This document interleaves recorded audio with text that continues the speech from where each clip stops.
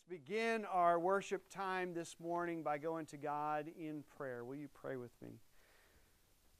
Lord Jesus Christ, all praise will rise to you. Even if we in this house of worship choose not to worship you, the rocks themselves will cry out, because you are worthy of all praise and glory. You are the one who came, took on flesh, was born in humble conditions, raised in the likeness of humanity, and chose death on a cross, all for us. What kind of God is that? We thank you. Thank you is not enough. Words are not enough. But we come without whatever we have this morning, Lord, just to say we recognize the sacrifice and we are grateful. Lord, we are also grateful for a brand new year. We are grateful for sunshine. We are grateful for the change of the seasons. We're grateful for this beautiful scenery that sits out these windows next to us, that sometimes even distract us from what's going on in here because it's so beautiful. We are thankful for the ways in which you take care of us each and every day, giving us our daily bread, both physically, literally, and metaphorically, taking care of our needs. We have houses to sleep in. We have clothes to wear. We have food to eat, gas to put in our cars. We have the freedom to come to this place and worship you openly. We don't even have to hide like some people do in the world. They worship in places where it's dangerous to profess your name out loud. And we have all these privileges and more that we take for granted. We are thankful. Thank you, Lord. Lord, as we come into this place, we boldly ask for something from you because you have told us that you long to hear our requests, that it's not too much for us to make requests before you, and we do this in faith. There are people, there are situations, things that are heavy on our hearts this morning. We want to call these out to you. You know each and every situation more intimately than even we do. And we trust that you are working toward the good in all and every situation. And so we're going to call out names to you, and we ask you, as each one is called out, to hear our prayer. Lord, in your mercy, hear our prayer. Lord, in your mercy, hear our prayer. Tritico family. Lord, in your mercy, hear our prayer. My sister Becky. Lord, in your mercy, hear our prayer. Paul Driggers family. Lord, in your mercy, hear our prayer. Thanksgiving to God for answered prayer. Lord, in your mercy, hear our prayer. Lord, in your mercy, hear our prayer. Lord, in your mercy, hear our prayer. Lord, in your mercy, hear our prayer. Your new grandbaby. Lord, in your mercy, hear our prayer. Lord, in your mercy, hear our prayer. The Larson family. Lord, in your mercy, hear our prayer. Brother Stacy. Lord, in your mercy, hear our prayer. Lord, in your mercy, hear our prayer. Lord, in your mercy, hear our prayer. For all of those that need a new church home. Lord, in your mercy, hear our prayer. Lord, in your mercy, hear our prayer.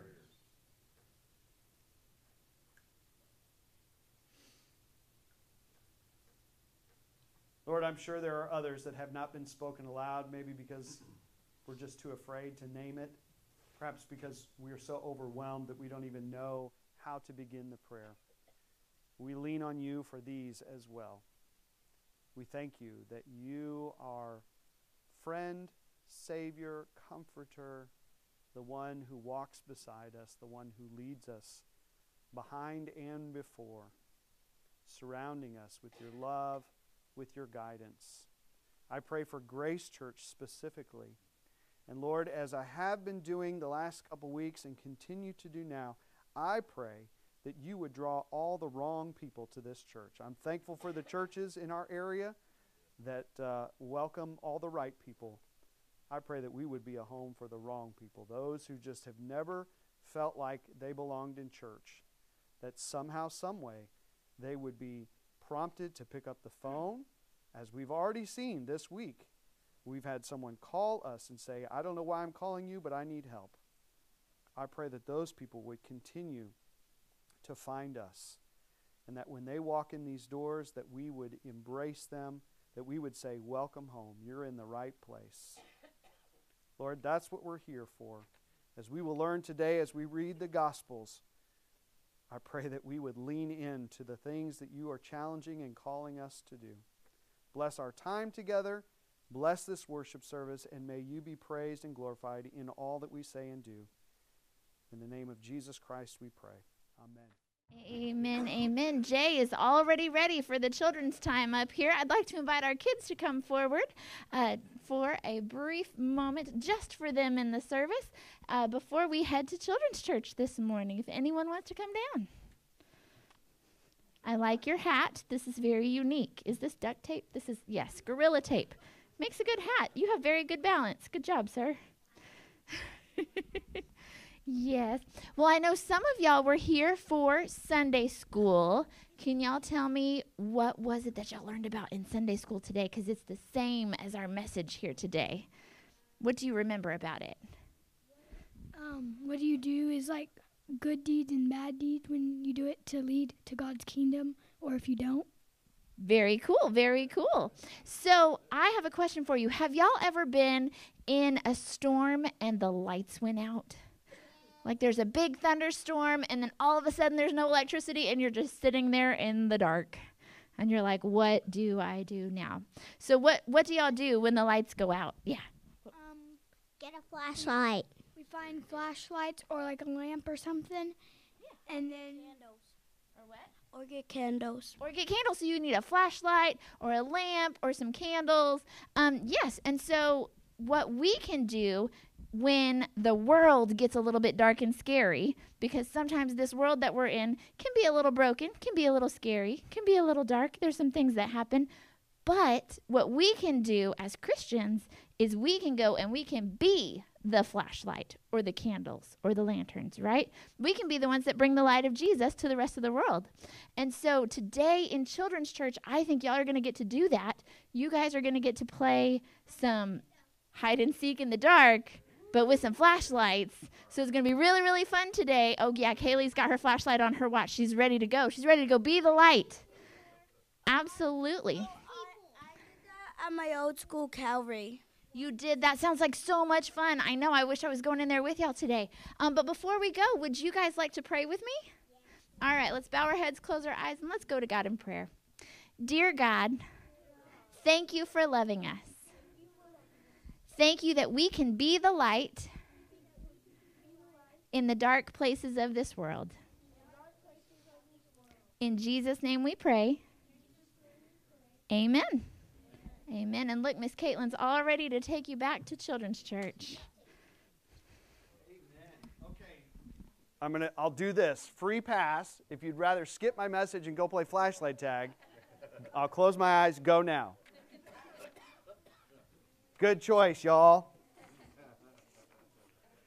Our scripture reading for today comes from Matthew chapter 5, verses 1 through 20. Listen now for a word from the Lord. Seeing the crowds, he went up on the mountain, and when he sat down, his disciples came to him. And he opened his mouth and taught them, saying, Blessed are, should I say blessed or blessed? Blessed, it sounds fancier. Blessed are the poor in spirit, for theirs is the kingdom of heaven. Blessed are those who mourn, for they shall be comforted. Blessed are the meek, for they shall inherit the earth. Blessed are those who hunger and thirst for righteousness, for they shall be satisfied. Blessed are the merciful, for they shall obtain mercy. Blessed are the pure in heart, for they shall see God. Blessed are the peacemakers, for they shall be called children of God. Blessed are those who are persecuted for righteousness' sake, for theirs is the kingdom of heaven.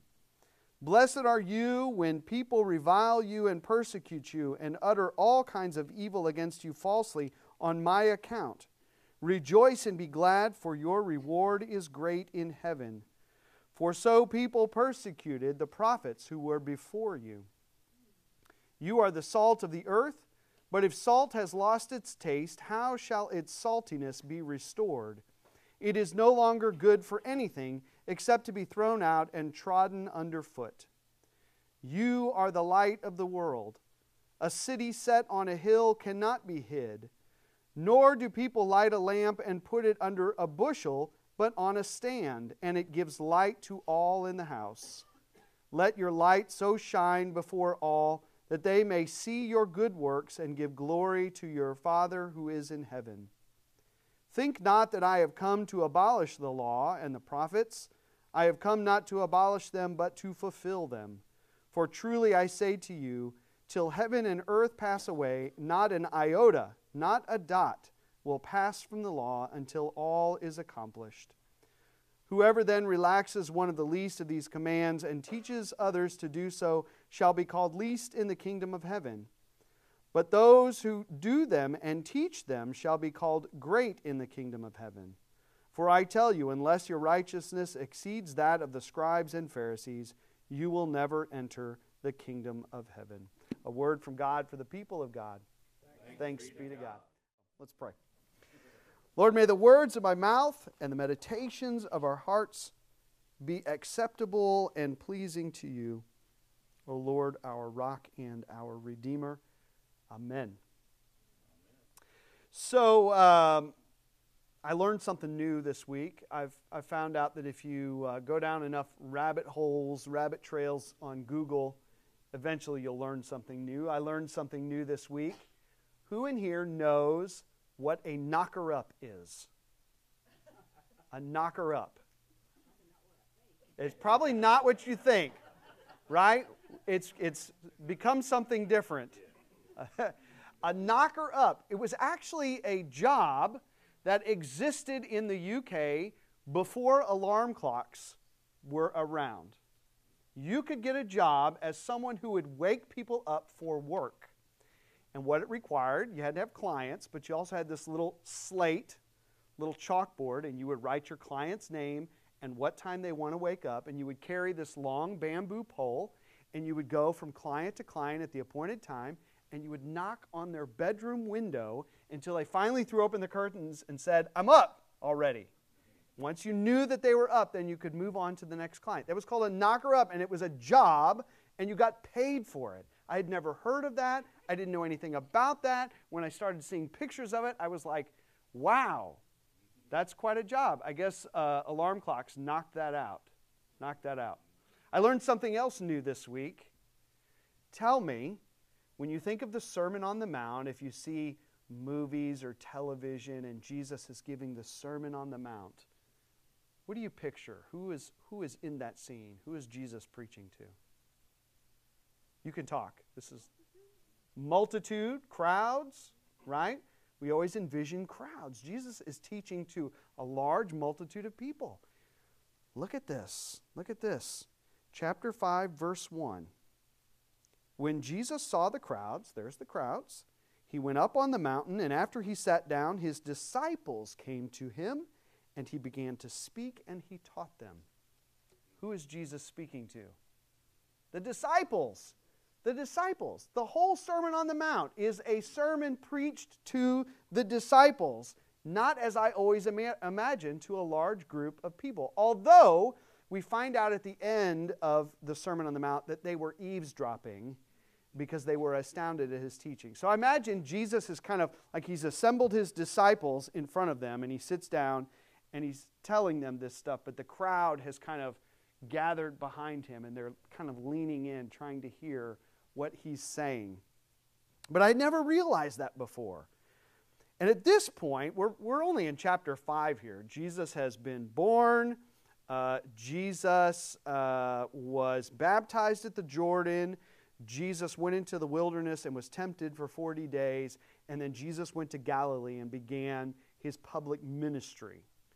And he's only selected 4 disciples at this point, according to Matthew. He names specifically Peter and Andrew and James and John, although there may have been lesser-known disciples or unnamed disciples that had chosen to follow Jesus and were gathered there that day. But they've been kind of hanging out with Jesus in Galilee as he preaches about the kingdom of heaven, as he feeds people, as he heals people. In fact, the healing part is really what kind of drew attention to Jesus, and Matthew tells us that people started coming from pretty far away with their illnesses or their loved ones who were ill to receive a healing touch from Jesus. And so this is kind of where the crowds come from. The crowds have assembled because they've heard about this guy in Galilee, and this is the point at which Jesus decides it is time that my disciples begin their training. Their training, their formal training. You see, the Sermon on the Mount is not a sermon to crowds at all. It is a 3-chapter on-the-job training session for the disciples. Now here's the kooky thing. Yes, Peter and Andrew and James and John are named specifically, and we know they were there on that day, and perhaps there were others, but for 2,000 years now, people who have decided to follow Jesus have also heard the Sermon on the Mount. Mike, you're hearing the Sermon on the Mount. Mark, you're hearing it. All of us in this room that profess Jesus Christ, that claim to be disciples of Jesus Christ, we too are in on the training session. The training seminar is for us. And so Jesus begins this training day with a weird set of upside downs. Weird sense of upside downs. He's talking about those who are blessed or blessed. Now we have a notion of who we think is blessed. We go out into the world, and certain people we would say, oh, that person is blessed with long life, or that person is blessed with a good education, or family heirlooms that were passed down to whatever. Those persons are blessed, and then we have an idea of who is not blessed. The crazy thing is that everybody that Jesus names is on our list of that's not blessed. That's the opposite of that.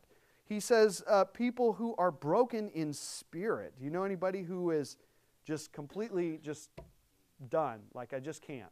Broken in spirit. People who are in mourning.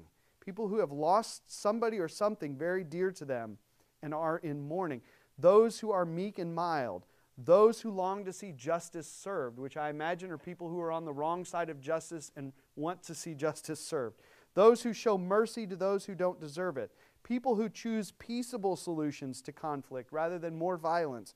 People who are pure of heart, which I take to mean maybe a little bit innocent, maybe a little naive. Those people are blessed. And then Jesus ends it with saying, people who are persecuted for doing the right thing and for attaching themselves to my name. Those people are blessed. And I'm wondering if the disciples, like me, as I read through this list, are going, wait a minute, what is happening here? What is happening here? But you've got to understand that what Jesus means by blessed is not everything is hunky-dory. What he means by blessed is that you are well positioned for what God is about to do. You are in the right place because God is going to do something amazing. And for these folks that he's just named, you don't have anything else left to lose. At this point, you are positioned for all that God has. You're in a good place. This is what Jesus means by blessed. And all the folks that he named are the folks that we typically would say are on the bottom of the heap, the opposite of blessed. But Jesus says, no, they're actually the ones who are on top. And I think this is really important to start off this training day with his disciples, with the ones that were gathered that day, and with us, because Jesus obviously sees the world differently than most of us. When Jesus walks around, this is what he is seeing, that the folks that are the broken ones are actually the ones that God is looking out for. And he's telling the disciples, he's telling us, I need you to begin to see the world this way. Because I'm not going to be here forever, and one day you're going to take over the family business. And you're going to need to know how to see the world through kingdom eyes. And so this is what he's doing, training them. Begin to see through God's economy, God's commonwealth, how God runs things. And then Jesus kind of abruptly slips into this equally strange thing. Y'all are the salt of the earth and the light of the world. I spent quite a bit of time thinking about that this week. The salt of the earth and the light of the world. I don't know that I really know what that means right offhand. I mean, we talk about people who are salt of the earth, the light of the world. And I was wondering, how does this connect to what Jesus has just said about those who are really the blessed ones? How is this connecting? Now, I'll give you a little side note here. Many scholars think that the Sermon on the Mount wasn't actually one sermon that Jesus gave. That this is actually Matthew's way of taking some of the greatest teachings of Jesus and compiling it into one setting so that we can see it all back to back to back. If you look at the other Gospels, Jesus says some of these things in the Sermon on the Mount, but he's doing it at different times in his ministry.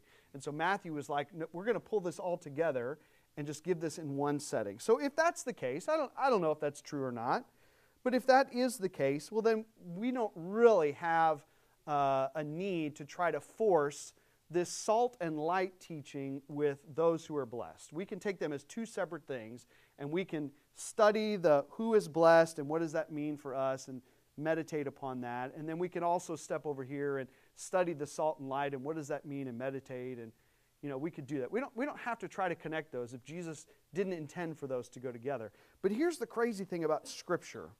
This is what I believe about Scripture.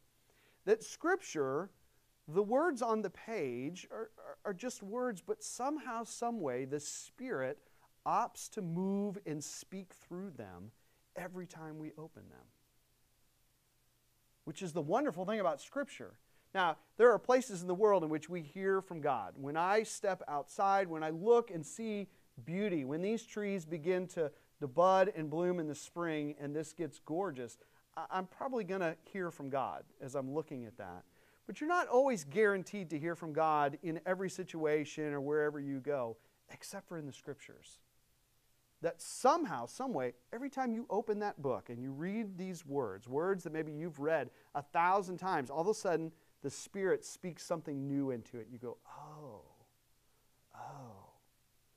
And so whether Jesus preached these two ideas back to back or not doesn't really matter. It doesn't even really matter the translation that you're using, whether it's NIV or NRSV or KNGV or whatever you want. It doesn't even really matter the language that it's translated into, if you're reading it in English or Greek or Swahili or whatever. The Spirit will use it. The Spirit speaks to us. And so I said, God, I want to hear, because Matthew has put these two ideas together. And so I want to know if there is a connection between these two. Show me. Give me a word this week. So I'm mulling this over. Salt and light. You know who popped into my head? Emeril Lagasse. You remember Emeril? Emeril, that crazy guy. What was his tagline? Bam! Right? He would take salt and he'd throw it on his food. Bam! And I thought, okay, here's what Emeril's doing, right? He's talking about this food is good, but now it's bam, it's really good. Like I'm just like putting the extra whatever it needed onto that food so that it's like fantastic. And I thought that's his shtick. That's what he's doing. Then I found an interview that he did with Rachel Ray. And she said, Emeril, tell me how you came up with this BAM thing. He said, let me tell you. Years ago, early in my career, we were filming up to 8 shows a day. And you can imagine with each show, you've got a new set of food you've just created. And so plates of food are beginning to pile up. And so midday, we would take a break. The camera crew, the cue card guys, all those people, we would take a break and we would eat this food. because we don't want it to go to waste. Well, then we'd go back to filming. And I looked over, and the camera guy's beginning to nod off. And the cue card guy's beginning to drop the card. And so I said, I got to wake these guys up. We still have more shows. And he threw salt and said, bam! And they all went like this. He said, that's the reality of how I came up with bam. And so I thought, okay, here's what Emerald's doing. Not only is he waking up the flavor of the food, but he's literally waking up his crew on the set. The salt and the seasoning was all about waking things up. Then I thought about light. Okay, light. Jesus is talking about this city on a hill. I think about Houston. When I drive into Houston at night, you can't avoid it. You're going to see it. It's this city that is completely lit up. I think about this idea of lighting a candle and putting it under a basket. Jesus says nobody would do that. I mean, it's going to go out anyway. You know, it's got to have oxygen to burn. No, when you light a candle or you light some kind of a lantern or something, the purpose is to illuminate the darkness. I think about how I take naps in the afternoon. Yes, I take naps in the afternoon. And when I do, because the light bothers my sleep, I put on 2 sleep masks. And I just take a 10-minute nap. But I don't want the light to come in to disrupt my sleep. I think about how illumination can refer to expansion of the mind, grasping new concepts, right? When you are illumined by something, it means, I understand now. So I'm putting all these things together, flavor enhancing, waking people up, waking up the senses, illumination, grasping new concepts, and bam, it hit me. No pun intended. What if the connection between the Beatitudes, those who are actually blessed, and you all are the salt of the earth and the light of the world, what if the connection is that we are called to be modern-day knocker-ups? Knocker-ups. In the sense that Jesus is getting us to see with kingdom eyes. I need you all to look out into the world and see the truth, the reality. Not what your eyes see, but what God sees. Who is actually well-positioned for what God's going to do next. Who God is deeply concerned with. And once you see that, once you're looking with kingdom eyes, then I need you to go out into the world and tell people this truth. Wake people up to this reality. To the reality that the lowest are actually the greatest in the kingdom. That God is going to bring about a great reversal of fortunes. Tapping on the windows of those in high places to say, wake up, you think you're blessed, but actually telling those at the bottom, I know you think life is terrible right now, but I need you to know how God feels about you.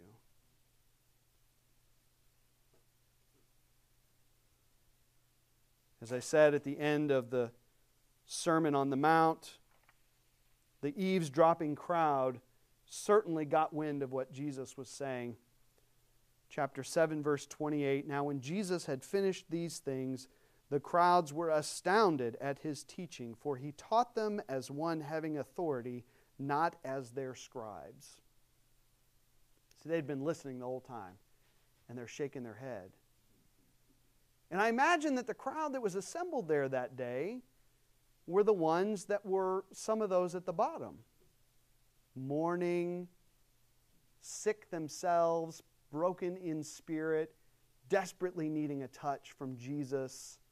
And then they hear these teachings that God loves you, that God has not forgotten you, that you are actually well positioned for what's coming next. Everything's going to be okay. And they probably wondered, what kind of rabbi teaches his disciples these strange teachings and tells them to go out and look for the same? Our scribes don't do that. The Pharisees don't do that. The Sadducees aren't doing that. Who is this man? Now, you may be a little bit like me as I'm this is clicking for me this week. I'm thinking, but Jesus, I don't feel like the salt of the earth or the light of the world. You're the light of the world, Jesus. This is what we say. You are the one who shines in the darkness. I'm not the light of the world. I'm a mess up. I'm a screw up. And yet this is what Jesus says to his disciples, to them, to us. You all are the salt of the earth and the light of the world. And so part of trusting in Jesus is saying, well, just like I know what I think I see when I look out at the world and I see that homeless person on the side of the street and I think I'm glad I'm not that person, but you're telling me they're actually well positioned, and so I'm going to trust you in that. Maybe I should also trust you that you are giving me exactly what I need to be the salt of the earth and the light of the world, even though I don't feel like it, even though I screw up all the time. Maybe I should trust in that.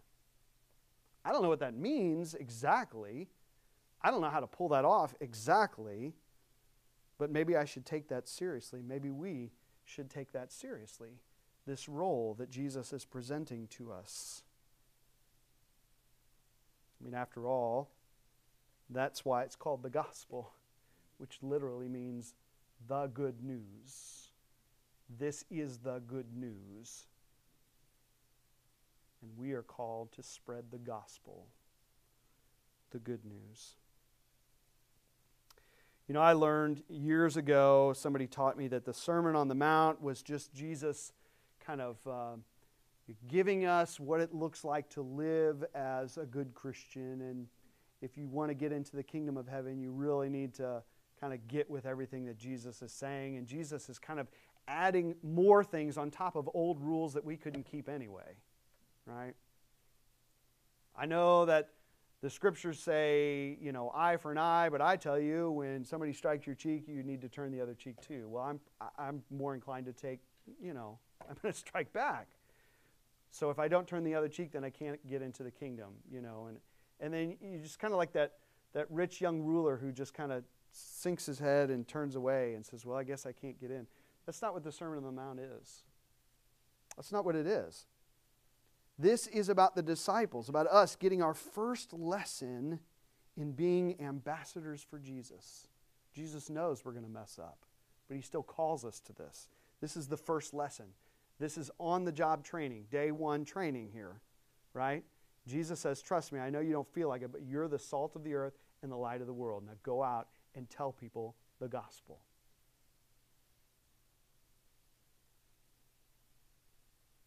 So what I want to say today is, stay salty, my friends. Stay salty. Let's give the world a reason to hope. Let's not buy into the hype that the world sells us. Let's go out and tell people the real good news. That's what we're called to do. In the name of the Father, Son, and Holy Spirit. Amen. Folks, I hope that you know Jesus as one who reaches out and says, when you're at your lowest low, you are blessed because you're positioned for what God has for you. And if you know that in your own life, then you can go out and tell other people that same truth. Isn't that awesome? Amen. And if you're not there, you're blessed too. And I pray that you don't ever have to see any of those darkest, lowest moments. It is really good to be back in town. It's good to be back with you all. I missed you, and I love you. So, grab the hand of the person next to you, and please receive this blessing. May the grace of the Lord Jesus Christ, the love of God the Father, and the fellowship of the Holy Spirit be with you all. May you know that you are perfectly loved, completely forgiven, and you're uniquely empowered. Now you're called to go out and be salt and light. You may make some mistakes this week, but that won't affect how Jesus feels about you. God's love is not dependent on our performance. It's based in his amazing grace. And it is by grace that he looks at us and says, you are nothing but the best of the best of the best. So I hope that you feel that way down deep in your soul as you go from this place. Go in peace in the name of the Father, Son, and Holy Spirit.